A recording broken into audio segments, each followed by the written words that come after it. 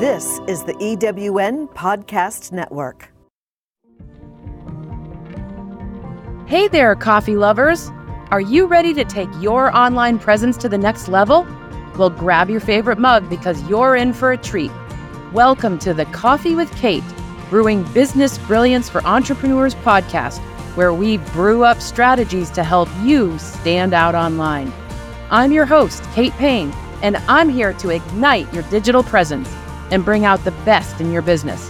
Like you, I love coffee, but my true calling is helping entrepreneurs like you unleash their unique stories to make a lasting impact in the world and become more visible online. I'll be your guide as we delve into riveting conversations with experts, clients, and colleagues. We'll cover a wide range of topics, from networking and digital marketing to social media and the latest business and personal branding trends. Consider this your all-in-one resource for online visibility.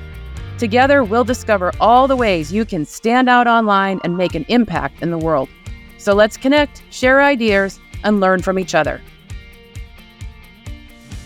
Hey everybody, Kate Payne here from Standing Out Online. I'm really excited to have you join me for Coffee with Kate today. I am excited to have PR expert Nancy Marshall with me to have coffee with me. Cheers! Cheers! Nancy, thank you for being here. Thanks, Kate. And I love my Coffee with Kate mug. It's just the right size. I've been using it every day. Oh, good. I was hoping that actually, because I've put it in the dishwasher so many times, I was hoping the logo wouldn't wear off. Well, I hope it's not.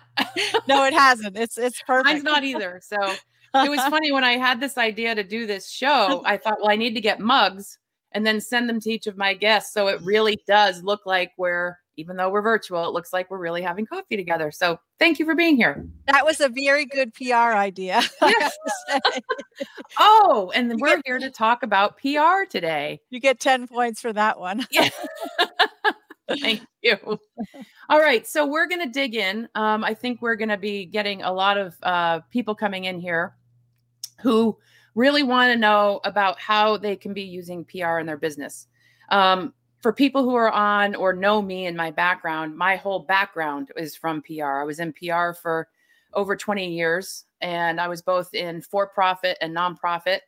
I got my start as a journalist at CBS Evening News with Dan Rather as an intern, and then realized that a career as a journalist wasn't really going to work well for me. So, like all journalists do, you turn to PR. So anyway, I went into public relations, and public relations back then, which would have been the early 90s, is very different from today's public relations. So tell me, Nancy, when you talk to people about sort of today's PR, how do you describe why PR is important in their business? Well, PR helps you connect with your targeted audiences. And I think the difference between back then and now is now we start with identifying our avatar or the personas that we're trying to connect with. And you can actually even write a story about like who is the person you're trying to connect with. And then you use PR to convey your messages or tell stories on an ongoing basis to that avatar. Whereas back in the day, and you will remember, but I mean, my first PR job was in a public television station, and I made a list of all the newspaper editors around the state. And I got in my car and literally drove around and went out to lunch with each of them. Actually, I still have a relationship with some of them. I mean, they're all pretty old now. Well, you bring up a good point though. PR is another way to build relationships. I think a lot of people don't see it that way. I think they have visions of press releases and how to get on TV and stuff like that. And there's just so much more to it, right?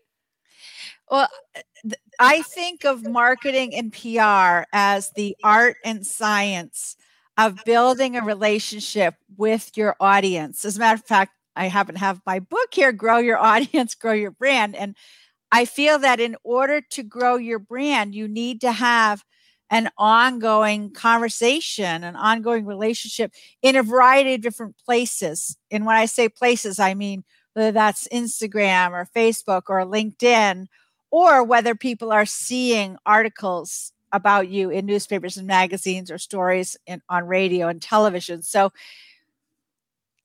but even back in the day, like in the 80s, when I first started out, we used to talk about kind of assaulting the senses of our people. And that's when I worked at Sugarloaf, the ski resort.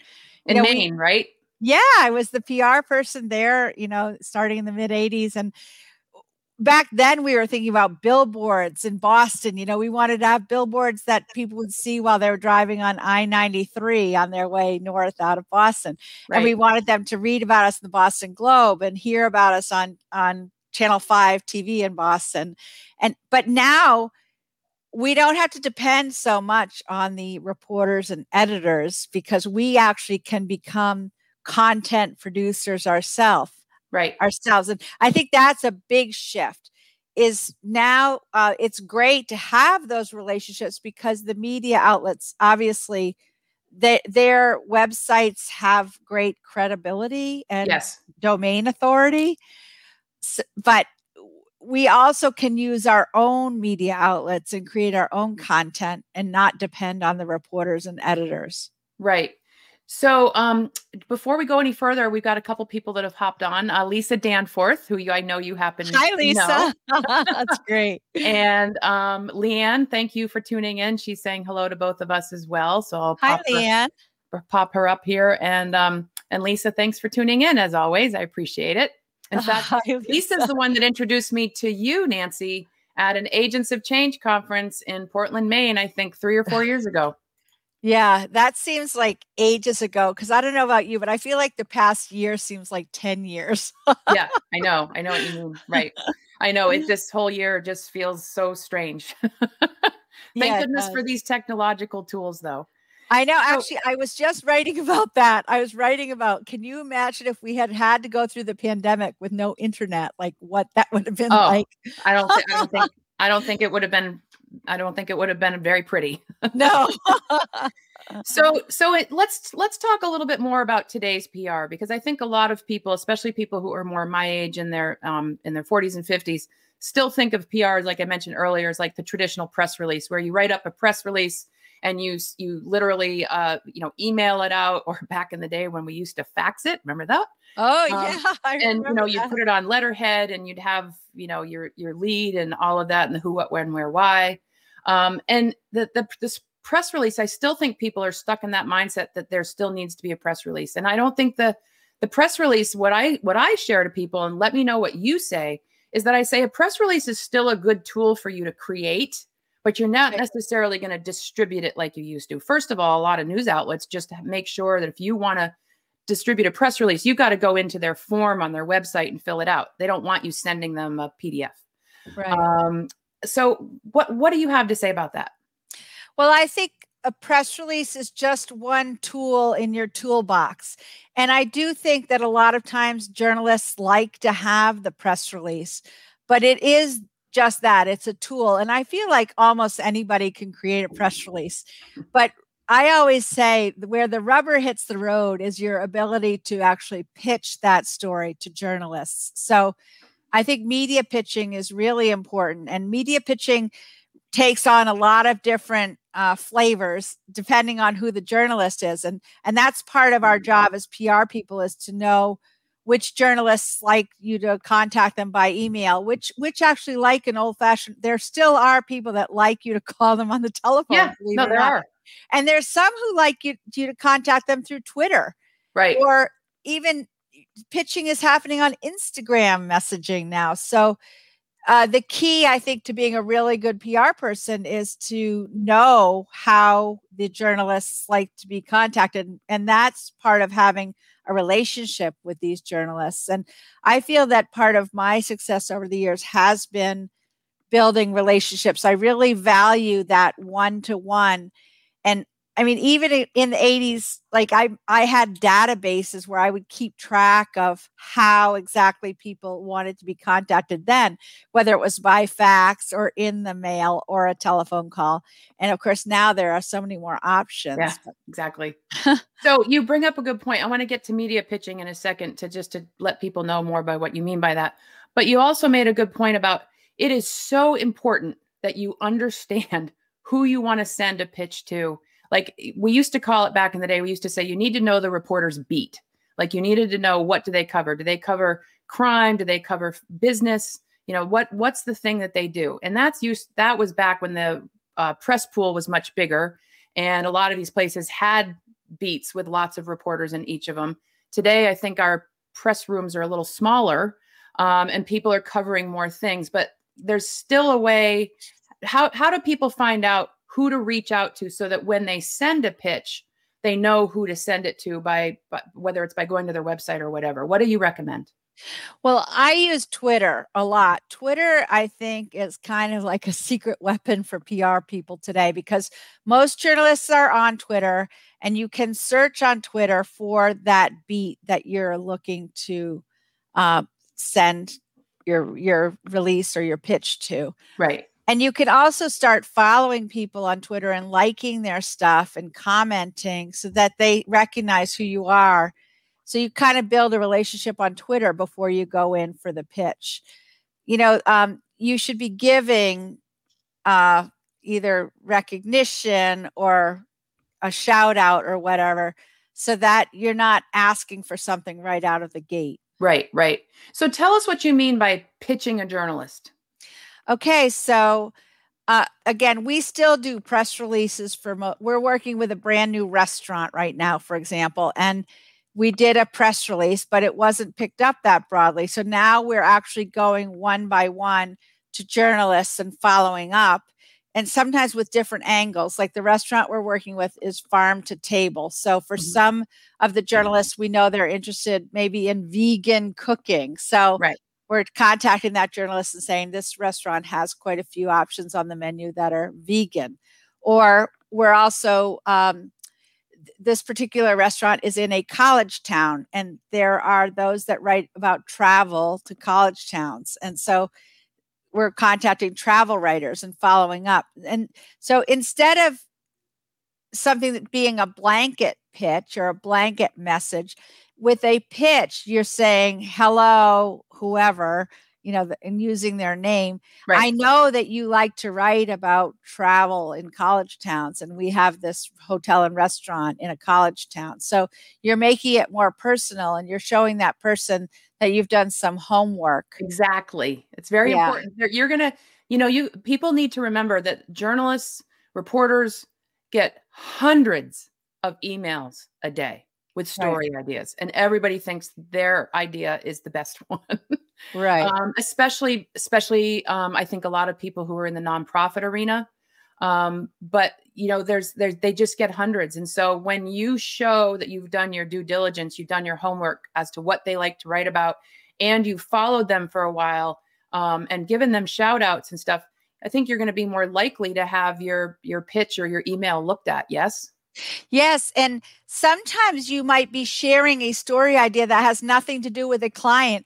You might share a story idea because you know the journalist is interested in writing about casinos and there's a new casino opening, but it might not even be a client. But you know, having a few gimmies like that where you're sharing something.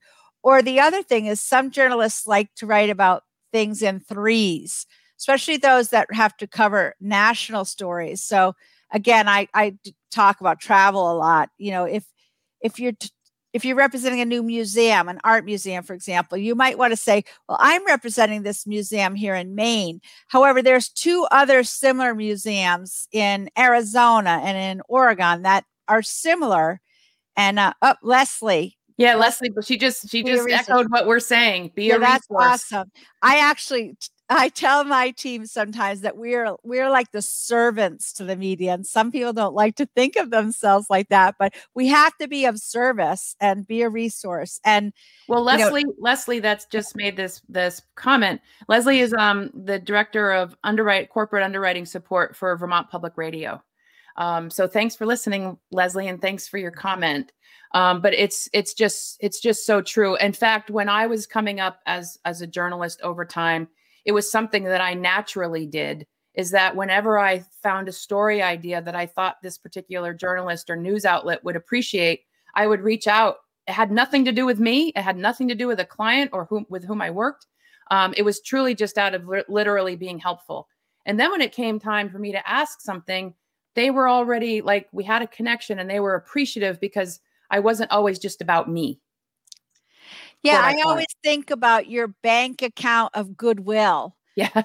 And you want to start with a good balance in your bank account. And then, sometimes bad things happen. Sometimes you might be involved in a scandal or something bad. And it helps if you've already got a good bank balance so you can afford a withdrawal without going into the negatives. That's an excellent analogy. In fact, let's touch on that just a little bit. In today's world of, social media and people posting stuff, and I don't want to get into the negatives too much, but we've seen a lot of, vitriol and things like that, whether it was, political, religious, whatever. People, I think, feel more comfortable saying something not very kind to people because they're not looking at them in the eye, right? Right. From a PR standpoint, if your business or organization or your place of business gets like for example, let's just say a bad review. Let's say somebody went to your restaurant and they didn't like their meal, and then they go on social media, and normally your food's always just fabulous and everybody loves you, but somebody does something like this. Do people actually come to you as a PR agency to help them with something like this if it gets really out of hand? Well, I do have a crisis communications division in my agency. And actually, I have a partner who works with me who was 40 years with the Maine State Police doing crisis communications. So wow. That is part of our business. But in that example, if I own a restaurant and there's a really bad review, I would recommend going on and thanking the person, showing that you really appreciate the feedback and that you're paying attention, and then try to take the conversation offline so that you don't get into a back and forth. There's nothing worse than dickering back and forth with somebody exactly. in the comments. So I think it's appropriate to go on one time, again, show gratitude for the feedback. This is not normal. We are always trying to improve. And I would like to learn more about it. So please call me here on my telephone number and give your number. Yep. I think that's always, I've always told people that's actually an opportunity to show your level of customer service, your level of the fact that you simply do care, that you do want to help, and you'd like to, right the wrong, so to speak. But taking it offline is important. Playing it out, I don't think is anything that really needs to happen. Mostly people just want to be heard. Oh yeah. I always say that a lot of those people they're like babies crying, like, wah, come get me, mama, come get me. And they just need a little love. They need a little consoling. Attention. Yeah. Right. All right. So, let's talk a little bit about you and your agency. Just give us a little brief synopsis of how you actually created your own agency and the types of clients that you work with. Because I know you're in Maine, so I know you have a lot of Maine clients, but you also have some national clients. Well, today actually is the 30th anniversary of my agency, like April 1st, 1991. Well, we have to toast to that. We need to toast to that, Nancy. All right. Congratulations. And I had no idea. It's been a lot of work. It's very fulfilling. I feel like I was born for this, and I'm so glad that I found a career that was made for me, or I was made for it. But so when I started 30 years ago, I had worked at Sugarloaf at the ski resort, and it got to the point where they just didn't want to continue paying me on a year-round basis. And they suggested, why don't you start an agency and we'll contract with you. And at the time I was like, oh, you don't need me all the time. And thank you, Leanne. At the time, my feelings were a little hurt, but I'm so glad that this happened because they identified me as an entrepreneur, and I really am an entrepreneur. So initially we were mostly working in tourism. We had the ski area, we had a rafting company, we had a windjammer that sailed the coast of Maine, and we had a chamber of commerce that put on a moose festival. So we were promoting that. Of course, if you're in Maine, it's got to be something about moose, right? Yeah. Or lobsters. Or lobster, yeah. Lobster. But then over the years, we started doing more economic development marketing. And then we developed what we call the Marshall Plan, which is our form of a strategic marketing communications strategy. And that's something that we do now. We like to do a Marshall Plan for a client as a way to get started, to really do that in-depth discovery and understand their targeted audiences and their competition and their strengths, weaknesses, opportunities, and threats, and establish their brand manifesto and create a message map, which is a really important tool that we use. So our clients now are in tourism, economic development, and a lot of government. We do a lot of municipalities. We've done counties. We've done state governments, and we've done some federal government work as well. So when you're working with municipalities, I'm just curious, what kind of like PR work are you doing for municipalities? We've done several of our Marshall Plans to help municipalities to define their unique brand and to attract more visitors, whether it's tourism or businesses, economic development. Okay. Our most successful municipality was the city of Saco, Maine. I've been there. Which we helped them, that we came up with a new tagline, which was friendly by nature, because they had gotten a lot of national recognition for being like pet friendly and elderly friendly and family friendly. And so we knew they were friendly, and then they have a lot of natural attributes like being on the coast of Maine. And so, they're using their new branding, and then they developed a new website. And again, we help them create their brand story and identify who their targeted audience was for tourism and for economic development. And they had tremendous success attracting new businesses and attracting new residents and growing the tax base. So that's essentially why municipalities like to do brand marketing of this type in public relations. So you mentioned that people do the Marshall Plan. Can you just give us a snapshot of what the Marshall Plan is, just so that they have an understanding of it being a tool? Yeah. I mean, we have this 65-step process. It's quite a complex process. We do it in 3 months. We start with a 3-hour discovery meeting where we go through everything that they have done in the past as far as marketing that has been successful or not. And then we talk about what are their goals and objectives. And then we get into, what kind of publicity coverage they've had in the past. And then what are their wildest dreams for the future? And, we're working with another municipality now that is very environmentally sustainable. They really want to be known for sustainability. So we're working on a new logo and a new tagline and new branding for this city to help attract more businesses that want to be environmentally sustainable. So there really is an overlap between PR and marketing. I mean, especially if you work in a bigger agency or corporate environment or something, PR and marketing should be talking to each other. Oh, yeah, definitely. And sales too. And sales I as well. look at PR and marketing sort of set the stage so that when sales walks onto the stage, they can close business faster. So marketing kind of creates the backdrop and PR makes the connections. And then sales is the one that closes the sales that drive the revenue. Right.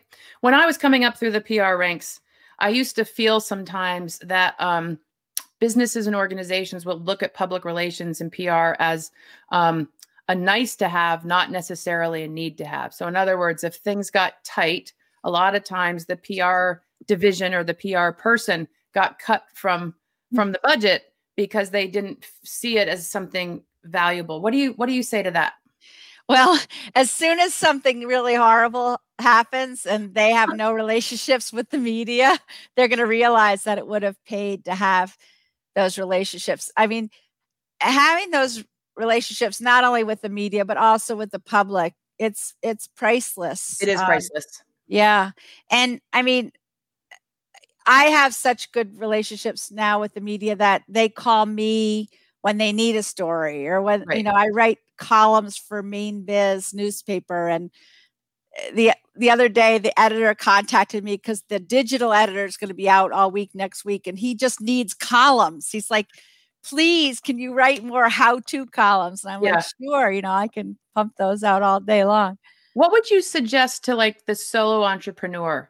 Like the speaker, author, coach, business coach, and as far as like the building relationship piece, do you feel it's important for even the solo entrepreneur to reach out to certain channels on their own to do that because they don't necessarily have the agency or the resources for the agency?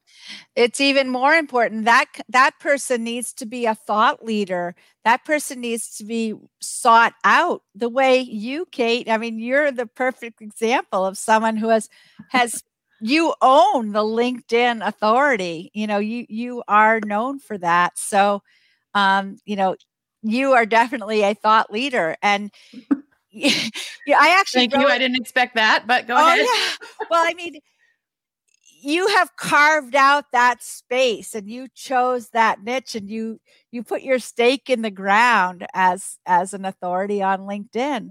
And that was a very smart thing to do. So, I mean, when people think of LinkedIn authorities, they think of Kate Payne. Well, I mean, I hope so, but there's certainly a lot of others out there as well.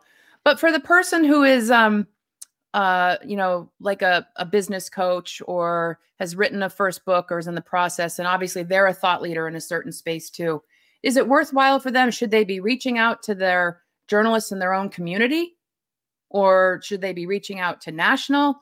I think there's some confusion sometimes. Like, I also think sometimes, especially we as women, I think we sometimes think a little small, and we think, oh, well, if I tried to reach out to national, that's not going to happen. But I don't think that's necessarily the case. I think it kind of goes back to the following them on Twitter, like you said earlier. But what would be one or two things they could do to start building those relationships as a solo entrepreneur with journalists? Well, again, you want to be findable online. So it's probably going to be easier to reach out to the editor of your local business newspaper and either offer to write a column or say, I've just won this award or whatever, and try to get some publicity locally. I think of it in concentric circles. So, if you live here, just start with the media in your immediate area and then keep building out and out. But once you've got some articles and some, you want to have your name show up on a lot of different websites, not just your own site. But once you've got some links on some other publications and media outlets, then you can reach out even to the Wall Street Journal. I mean, they like to have contacts and examples from local communities around the country. So, I mean, you're not going to get a story in the Wall Street Journal every time you contact them, but it's going to build the relationship, and they'll remember you, especially if you're responsive and you're of service to them. Right. I agree. I always suggest people start small, start with where you are more likely to have some success. And then as you start, and then once you get those opportunities, make sure that you're putting them on your website, make sure that you're putting them on your LinkedIn profile, because then when people do find you, maybe through a search, you've already started to establish some authority. They can hear you speak. They can tell that you're articulate, or they can read your article and know that you're a good writer and that you obviously are knowledgeable about your topic. So I agree with you, like build it out. And it's like I say about using LinkedIn, it's a slow dance to do this too, because it takes a while to build relationships. It takes a while to build the authority, and you got to be patient. It's not going to be this overnight success. There's a guy in my LinkedIn user group, Andy Foote. I've interviewed him on this show before. And as Andy Foote said, it took me 10 years to become an overnight success. That's awesome. Yeah, I mean, what we all have to think is people need to know you, like you, and trust you in order to want to do business with you. So, I mean, doing business with you and imparting money, hard-earned dollars, there has to be a certain element of trust. That if they think you're a scam artist, they're not going to spend money with you. So, we all know scam artists. I mean, I get contacted by so many of them online all the time. All the time. And you can just tell, you could just smell it, It makes you feel oogie just reading it. Yeah. Yeah. Yeah. But we're not like that because we value personal relationships and we have integrity and we have good reputation and, we work every day. I'm talking for you and me and all of our listeners, I'm sure, who, that they really take their reputation seriously because your reputation is, again, I would say your personal brand equals your reputation, and your reputation is made up of your integrity, your values, and certainly your professional expertise. How you want to be known for what you do, that top of mind awareness thing. So your reputation really matters. So for anybody who's listening, if anybody has any questions, anything, and remember, there's no such thing as a stupid question. Please ask anything, because PR is one of those areas, I've been in it a long time, that people just don't necessarily really understand. They're like, is it marketing? Is it this? And it's a little bit of a lot. But I think Nancy's helped really illustrate what it is. Let's talk a little bit more. If people pop in with questions, I'll put them up on screen. Let's just talk a little bit about, so my favorite area is LinkedIn. And I like to help people when they're working on their LinkedIn personal profile. My biggest piece of work first is, before we even get to LinkedIn, is that we talk about their personal brand. Because a lot of times people sort of know what it is, but they don't know how to package it. They don't know how to write about it. They don't know how to message it. They don't know how to position it.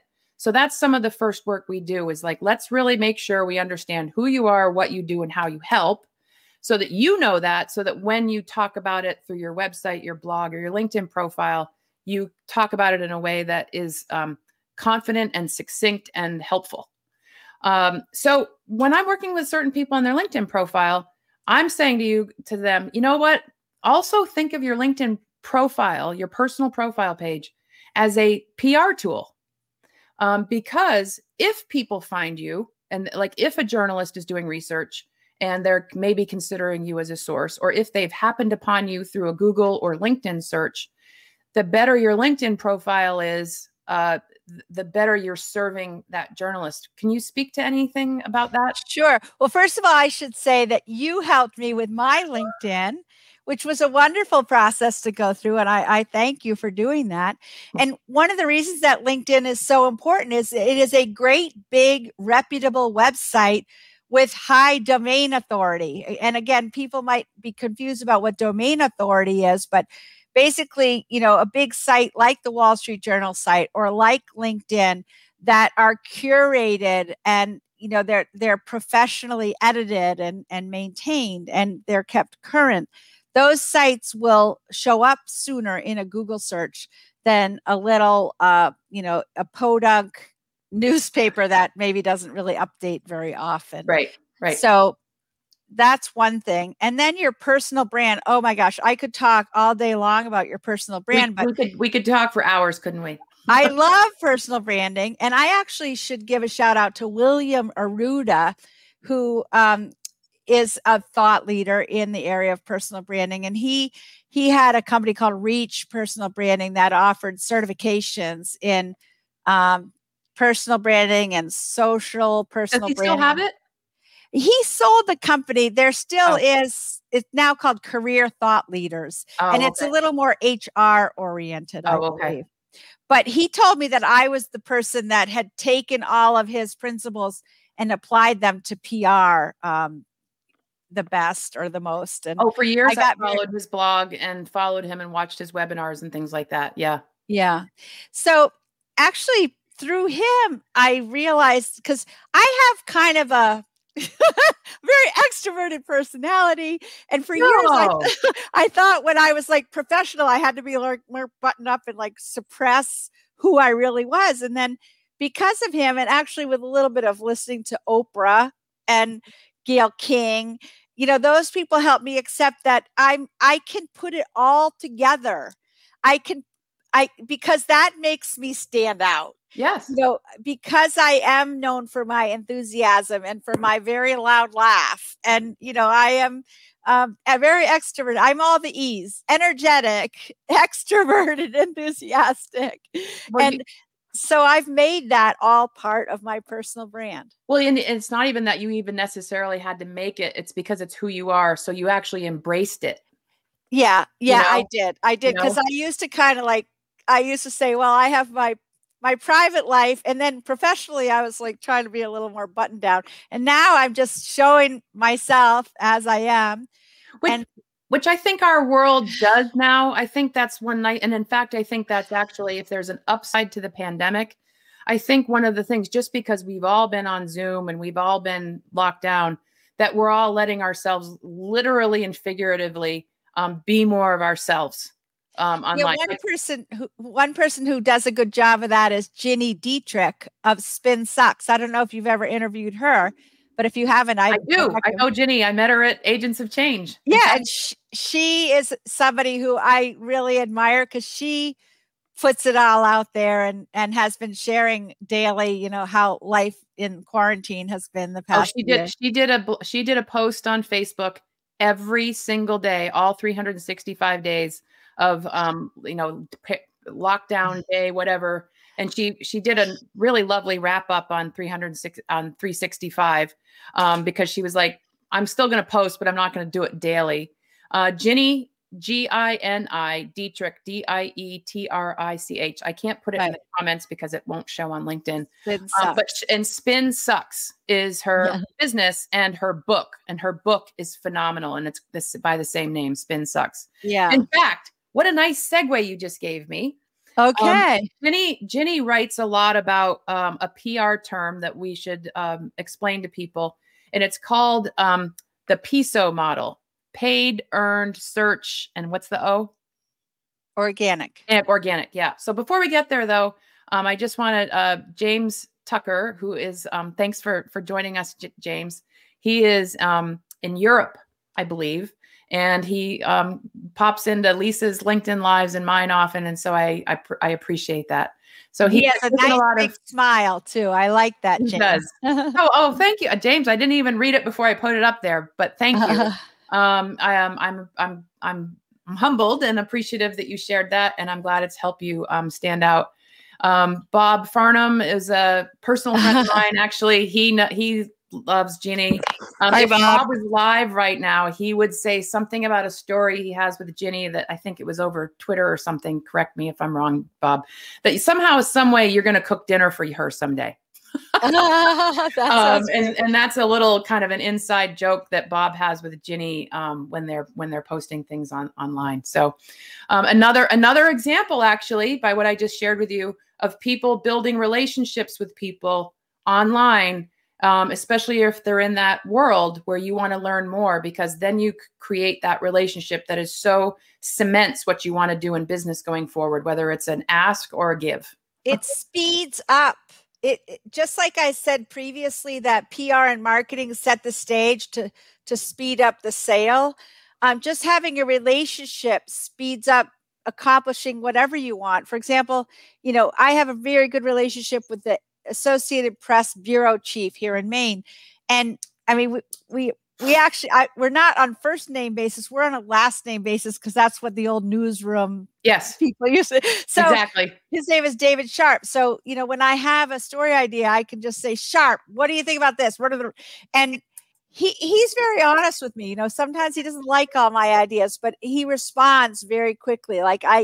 Because we have that relationship, he pays attention if I contact him. I've built that too to this day. I don't call in ideas as much, mostly because just my clients are all over the world. So I'm not as sort of Vermont centric as I used to be. But I still, even I sometimes just reach out and just say, hey, I was thinking of you today.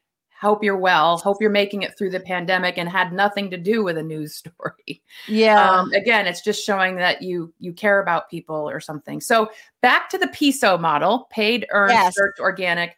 Ginny writes about it a lot in Spin Sucks. Describe what that is so that in a 101 way. Well, these are all different ways that we can communicate our key messages to our targeted audiences. So, again, a Marshall Plan strategy would include all these various pieces. So Paid would be paid advertising. So that could be either traditional advertising, buying ads on television or radio or in the newspaper or magazines, or paid social. So you can do paid Facebook ads and Instagram, every social take. And then earned is what we do, what traditionally we've done in PR, which is getting articles in the media. So that's called earned media. Then search is standing out online. So showing up when people search either for your name or search for something that you do, you want to be the one that shows up first. If somebody's looking for a plumber or an electrician or a career counselor, you want to be the one that Google identifies as being the best match for that person who's searching. So keywords are really important that in your content, the keywords you're using on your website and in your social. Yeah, keywords, but don't do keyword stuffing. No, I don't mean keyword stuffing. No. Yeah. No, but knowing what the keywords are for your space, for your industry, and incorporating those words in organically in your language, in your posts, your blogs, your vlogs, and your website. Exactly. Yeah. And showing up online in a lot of different places too. I mean, you can't just rely on your own website. That's right. Another reason for using all these other methods. So channels. The final letter in the PESO model is O for organic. And that's what we call organic search. So in order to come up in organic search, you need to have good SEO, which is using keywords. Right. And also, Google looks at the intent of a searcher too. Like Google is so smart. I always say Google is like Santa Claus, and Google knows if you've been bad or good and will either reward you or punish you accordingly. Well, that's true. I always used to say a Google slap, like, yeah. If you keyword stuff, you're going to get a Google slap. So exactly. You're going to get punished. It'll ding you. Yeah.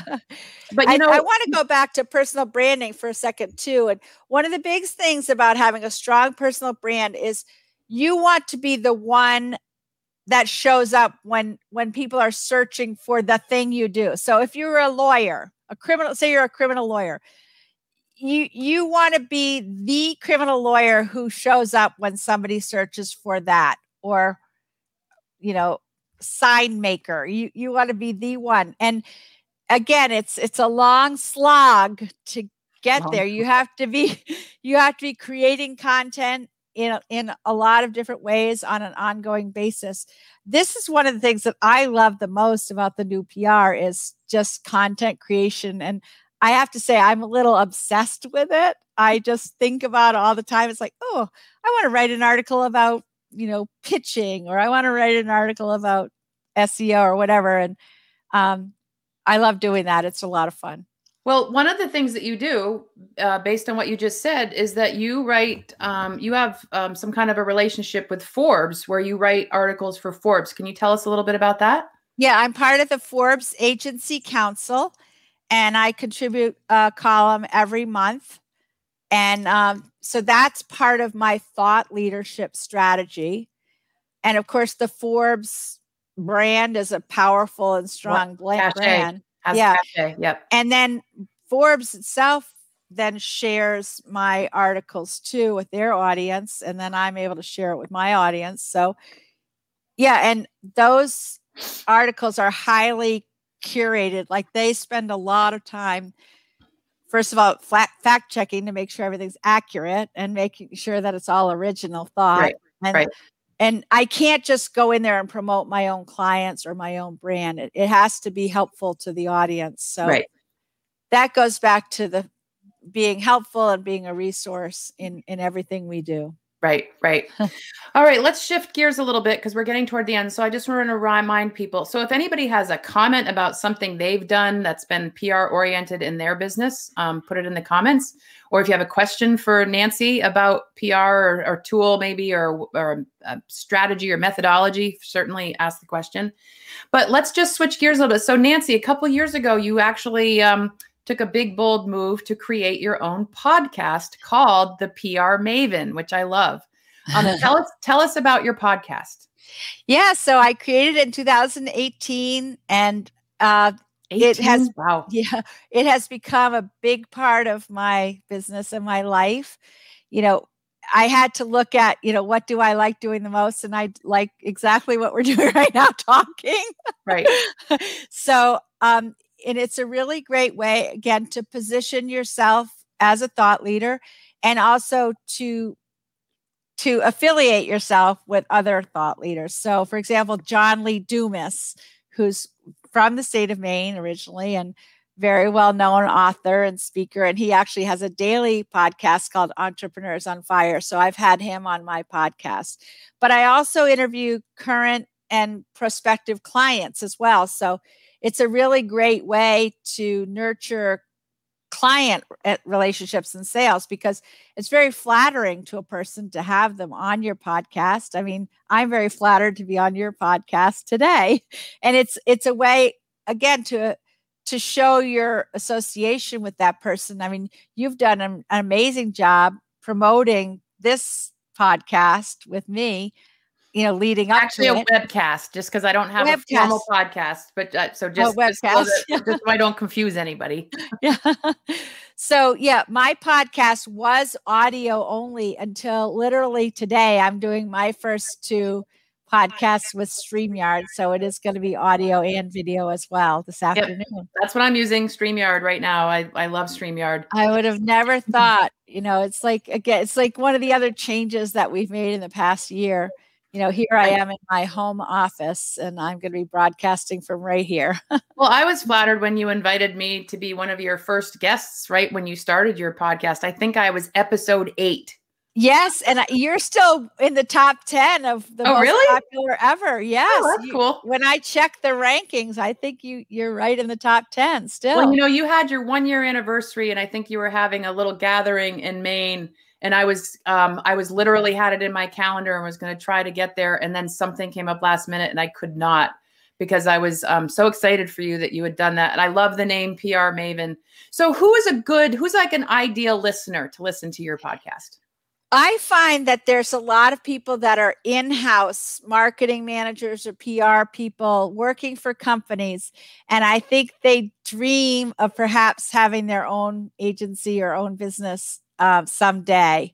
So my ideal listener is somebody who is kind of maybe stuck in a job that they don't love. Mm-hmm. And then they see me smiling and having so much fun doing what I do. And they're like, wow, that seems pretty appealing. So that is one ideal listener.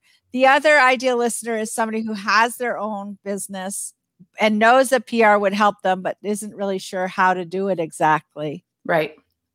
So, if somebody wanted to talk to you about, the work you do for them, do you have basically, like, is it just sort of one level of service, or can you do, like, if it's a small business, you have a service that's more in line with a small business, and then you've got the Marshall Plan and the things for maybe the bigger business or organization?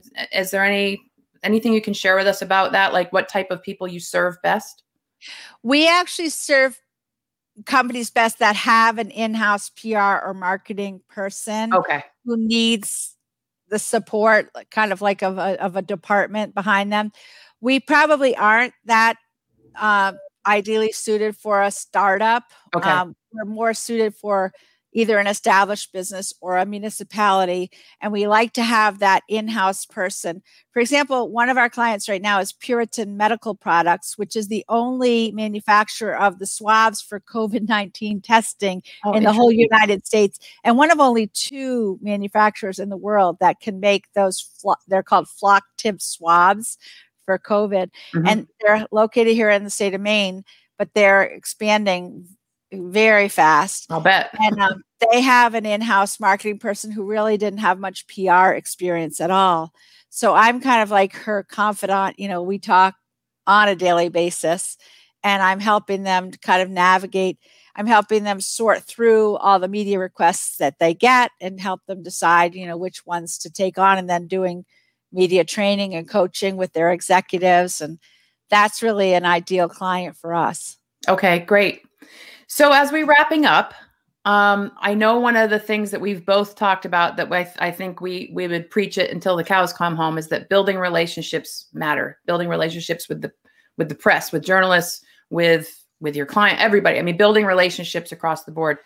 But so other than that, what would be one of your top 1 or 2 takeaways for people today about using PR in their business, regardless of the size of their business? Journalists are human beings, and just like any human being, they like to be acknowledged. So before you reach out to them, they want you to have read some or watched some of their stories and to know what they're interested in and acknowledge some of their previous work, not just go in for the kill to get your story. Exactly. And like all human beings, they like to be thanked for doing something. So I am a huge advocate of thank you notes. I'm sitting here at my desk and I have big stacks of note cards here and piles of stamps, and I write thank you notes all the time. And I actually save the notes that I get. So I have big piles of mail here because I like to look at it. And I'm sort of a pen pal person. I write and receive letters from a lot of people, and they mean a lot to me. And I think that letter writing is sort of a lost art. So, I agree. And you'll really stand out from the crowd if you write a handwritten note and send it in the mail, as opposed to texting or email. Thank you. And if you don't do the note, though, because I'm friends with several journalists, even an email thank you is still appreciated too. It's better than nothing. Just showing that you appreciate that they took the time and made the effort. And it's just, it goes a long way, because it can be a pretty thankless job, and the news cycle is so fast in this day and age because of social media. Things are happening like this all the time. Which brings me to one other point is the news cycle is so fast, and there aren't that many reporters who specialize in one specific beat. So you need to sort of educate people about your story. So you can't assume that a reporter has a lot of knowledge about your industry when they come to do a story. It's a good idea to, again, give them some background and feed them the sound bites that will go into their story. And sound bites are really useful. Journalists don't like it if you just blather on and on and on, because then they have to pick out what are the most important points. Being to the point and concise, and it takes some time to learn that. Yes, it does. I mean, it took me a long time to realize that, and I try to use that even in my interviewing like this in this setting. Is number 1, be a good listener, try not to interrupt, and number 2 is to let people share what they need to share. Now, one of the things I've learned from interviewing is if somebody starts to go on too long, there's ways where you can gently insert and go, hey, you just made a good point there. Can I interject for a moment and let's unpack that a little bit? Like, that's not necessarily an interruption. It's just that sometimes we tend to, especially when we get excited about our topic, we can start to go on a little too long or go off on a tangent. And so it's my responsibility as a host to sort of bring it back to what we were talking about. I'm not saying you did that at all, Nancy. Yeah, but I'm just echoing. I'm echoing what you're saying about that. Journalists, they appreciate the love. Yeah, they do. Yeah. So as we end, tell us a little bit about tell us how people can reach you. So obviously they can connect with you on LinkedIn, and let Nancy know that you connected with her through being on Coffee with Kate. Any other ways they can connect with you or learn from you? Well, email me at nancy@prmaven.com, and that's MAVEN. You can listen to my podcast on all the major podcast players, the PR Maven podcast. Yeah, and you can get it off of my agency website there. And I'm on all the social media all the time. What's your handle? Well, on Instagram, I'm Maine PR Maven, MAINE PR Maven. Okay. And I have kind of become more of an Instagrammer than, I do Facebook still too. Yeah. It's a little bit of a problem, but I justify it because I need it for my business, but I really there's Clubhouse, which is another whole thing. So we won't go there, but I was born a social person, and I sometimes say social media was created just for me because it allows me to socialize 24/7. I know. I've said the same thing for me. I used to do a lot more than I do now because I started to sort of, I don't know, I don't want to say I'm holding myself back. I'm just, I guess I'm just more judicious with what I put out there. I used to, when it was fairly new, I felt like I put out everything because that's what people were doing. And I was like, I guess I don't need to put that out there. You're right. Exactly. So anyway, Nancy, I can't thank you enough for having coffee with me today. Yes. Thank you. Thank it was you so a lot much. of fun. I really enjoyed it. So thank you again, Nancy. Okay. Have a great day, everybody. Thanks for tuning in. Your journey to online visibility and personal branding success is just beginning. If you're ready to take it to the next level, I have something really special for you. I'm offering a complimentary discovery call exclusively to our listeners. This personalized session is your chance to ask questions and gain insights on your personal branding efforts or even your LinkedIn marketing strategies. I've also prepared a free ebook titled Telling Your Story: Tips to Discover What Sets You Apart. It's packed with tips and tricks to help you identify your own compelling slice of life story. This resource will empower you to craft a narrative that captivates your audience and sets you apart from the competition. To schedule your free discovery call or to access the Telling Your Story ebook, simply click the links in the podcast description below.